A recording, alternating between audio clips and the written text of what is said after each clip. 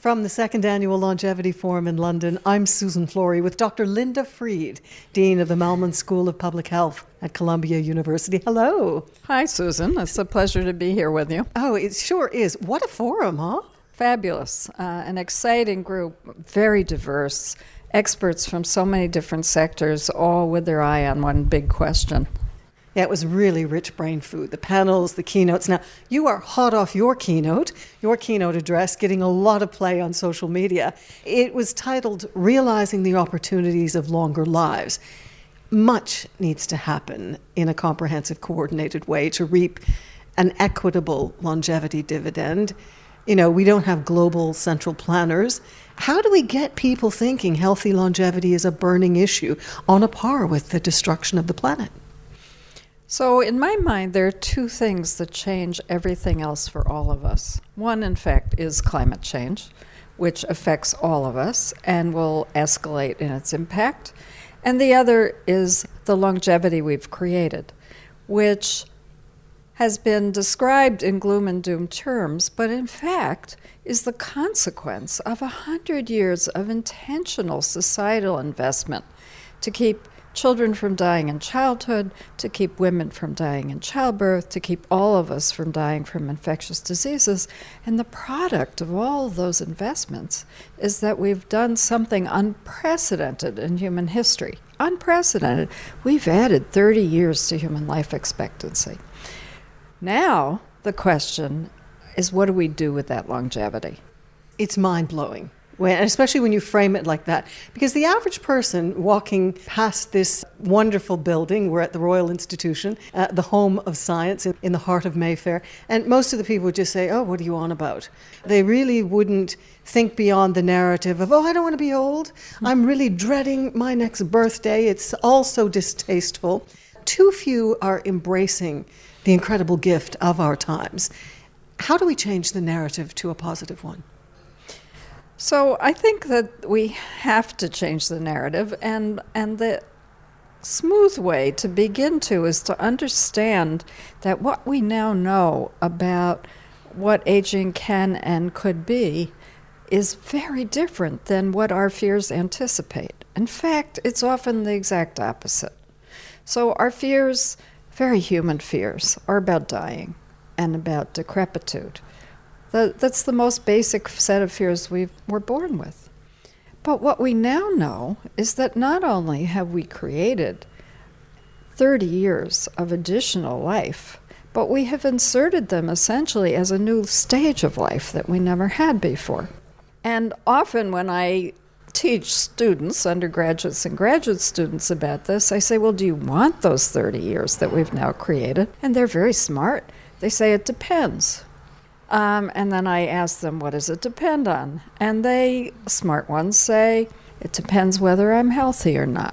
Because they understand that health, if we have it through those longer lives, is a key in the lock to unlock the opportunities of why we wanted longer lives in the first place. It's the only wealth that counts, really. Yes. Isn't it? Also, we need to restructure the institutions out there. And that's, by consensus, that's not happening quickly enough.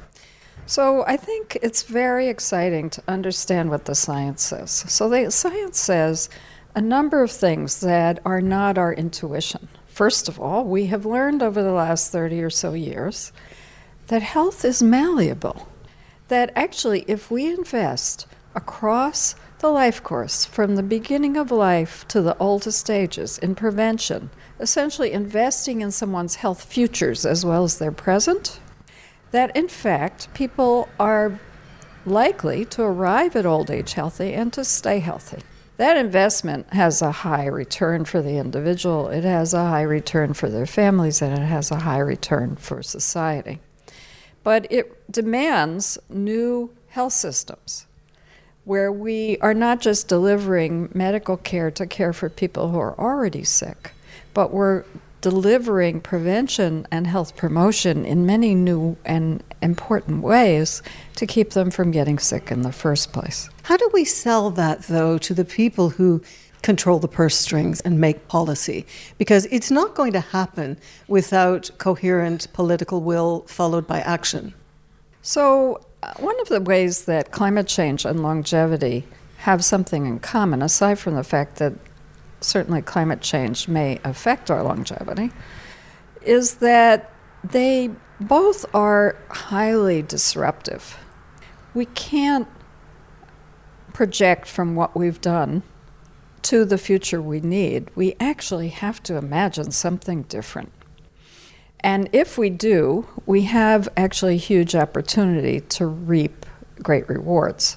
On climate change, the story is very clear. We have to protect human health and well-being while we change the way we use and consume energy and what energy we consume, along with many other things. On longevity, we can't project from the health systems that we have built to what people need. And we can use the evidence we know. But one thing we know is that investing in prevention across the life course for every age and stage has a huge economic return on investment. People don't get sick. They don't get obese. They don't develop hypertension or diabetes. They all across the life course, there are things they don't get, which saves money, perhaps not in 2 years, but in 4 and 6 years, yes. All of these complex problems we're confronted with, and these two are prime examples, require a longer view and a commitment to understanding that there's some things each sector has to be responsible to deliver that are transformative and use the knowledge we now have, which we didn't have 30 years ago. This is the period of OK Boomer. Mm-hmm. We've got a lot of people trying to whip up intergenerational conflict. How do we stop that in its tracks? Or do we just toss it off and say, it's always been like that? We boomers created the generation gap. So I'm part of that age group, so I take this quite seriously. Our young people need older people to stand up and be with them. Why do they need that? Because each age group has different assets to bring to the table to understand and solve complex problems, but we need each other. And we all need each other both for the facts of it, but also for the emotional and psychological needs of it. Generations need each other. They need to be aligned. They need to share. They value what each other brings. Life is richer if we do it together, and we can't do it solo. And young people need older people to provide the assets that they hold. And a lot of this resentment, which you're hearing in OK Boomer, is understandable when they don't see this older generation stepping up to their generational responsibilities. That's a fair ask by young people, but it's because we need each other. And it's because we're living in an age of incredible embedded age segregation. We don't mix anymore naturally. Right. Aside from, London is a walking city. Yeah, you might see someone older and younger on the bus.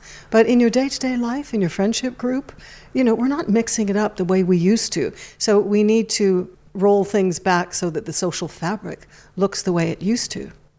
So you're exactly right. The data are that we in the West are the most age-segregated society that's ever lived in the history of the world. And in a lot of ways, it creates a kind of intergenerational loneliness that I think hurts.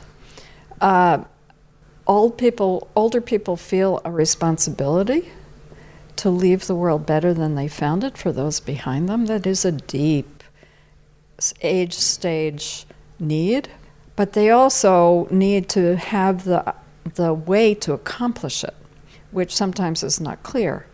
Young people need the partnership and the cohesion of a family structure and community structures in which they both have everybody needs intimate relationships, but we need networks of friends as well as families across generations. And we also need to share the public space together. And some of what I hear in the OK Boomer cry is, how are we going to engage on our collective actions together with a shared commitment for a better future? How indeed. I mean, have you got, let's say, a 3-ingredient recipe? This is what you teach, this is what you study, this is your area of expertise. So I think we're all still learning how to do this. We have a life stage that we never had before. I think about this as the design opportunity of the 21st century, to design a new life stage. And we need to imagine together what would be valuable. But I can tell you a little bit about what we've learned. People need, as they get older, to have ways to deliver things that they think are important and of value, that leave a legacy and secure a world better than they found it. It's very important for that life stage. The challenge often is that as people retire, they discover that the West hasn't yet built a last third of life that enables meaning and purpose for many people. And many people find that they have no role. In fact, older age has been described as a role-less role, and no reason to get up in the morning. Well, that's the thing, isn't it? Ageism consigns people to uselessness. If you're not economically productive, even though you might be willing, if you've been sidelined by ageism, good luck. Right. But that's absolutely true, and we have to tackle that. But I think we also need to value that the proposition of young people and old people is not an either-or proposition. We need to understand what each other's needs are, but also the assets you bring to the table. And I think it's relatively new science that's enabled us to see that as people get older, they have immense assets that we never imagined before. In fact, you could think of older people as the world's only increasing natural resource. Yes. But bringing assets not just of a lifetime of experience, accrued knowledge, rich networks who could be drawn on, but also actually the ability that develops with more years of subjective and objective experience and knowledge of being able to recognize both problems that are complex and that are important. The ability to tolerate the complexity after a lifetime of experience of handling complexity, and to hang in there if it matters, and to break it down into solutions. And then to feel the time urgency of the short number of years you have left to live to get it done. That's an asset that we've never had before, that older people in our society now bring, if they're healthy, if they are not disabled. And we create the societal institutions and roles through which they can use those assets for the greater good. Then the ways that we see productivity from the older generation will expand tremendously. So the value proposition will be different. We will change the value proposition in ways we never imagined before, but in ways every age group will benefit from, and which will lead young people to aspire to the opportunities of getting older. The thing is, the societal narrative is so negative. It's dread, and when you age, you get older, it's decline, decline, decline. And then you're going to be drooling in a corner, and who's going to take care of you? And it's a big ask to get people to think otherwise. So that's a stereotype. What we have learned is that that stereotype is not the norm. So I think it's very important that any society that's humane take care of people who have needs, and that we evolve the ways we do it to do it better. But at the same time, I think our societal will to accomplish what it makes a humane society will be increased if we recognize what we didn't know before, that there are huge opportunities for all of us to have longer lives, and that we are accomplishing for many, but not all people, increased health span that is approaching life expectancy. That means that people are arriving, at least subgroups of the population, are arriving at older age healthy, and then they're tracked to stay healthy. And the amount of people with increased health span is increasing. Now that's cause for great optimism, because if people have health and function, then the value of older age is there. Well, you issued in your keynote a rallying cry, let's call it, for the unlocking of what you labeled a third demographic dividend. That's Tell correct. me more about this. So I think the evidence indicates that what we previously, or to the present, have conceived as the opportunities and assets of longer lives, which come under a demographer's heading of the second demographic dividend, are leaving a lot on the table. The second demographic dividend has been about the fact that over the last 50 years in the West, young people have been surviving into middle age and then older age and constituting a productive workforce. And the demographers and economists also say that with longer lives, the big asset is that people save longer. But the evidence is that that's only the beginning of the assets in the story that we have already or that we could have if we designed for the 21st century for a life of longer lives.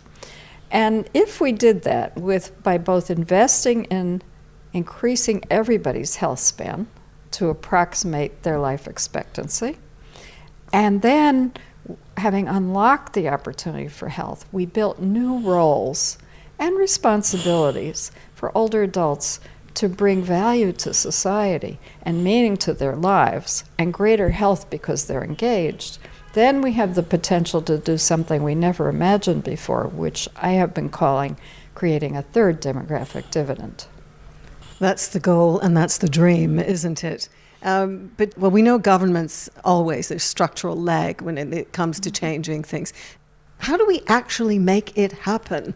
I mean, that's the $64 million question, because we can talk about it, but what are the small steps, the incremental changes to actually get societal structures, thinking about big business embracing the older worker, thinking about the education model changing so that, everybody gets, Singapore's just brought in a learning allowance. What if we had portable benefits, lifelong learning allowances, good ideas, but how do we get them into policy?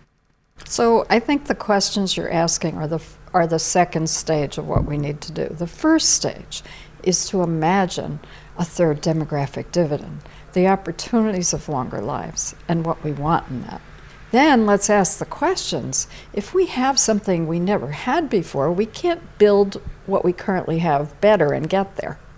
So how do we all together in every sector of society figure out what kinds of steps forward, leaps, each sector needs to make to both create health, which is an all-sector enterprise, create health span, and then build out the roles and opportunities of meaning, purpose, and productivity that people want as they get older, that leave them engaged and contributing and connected.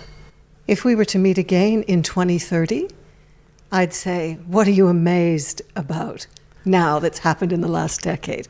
What do you think you might answer to that question? Well, if we do it right, I know the United Kingdom has been very focused on the issue of loneliness. Loneliness, to my mind, is one of the 21st century social determinants of health, and it is socially constructed. We have designed in loneliness. If we take the longevity challenge, if we invest in healthy longevity and building a third demographic dividend, where all ages gain from the fact that we have longer lives, we actually, in 2030, will have designed out loneliness. A full redesign that manages to eliminate loneliness. That's fantastic. Dr. Linda Freed, Dean of the Mailman School of Public Health at Columbia University. I'm Susan Flory at the second annual Longevity Forum in London.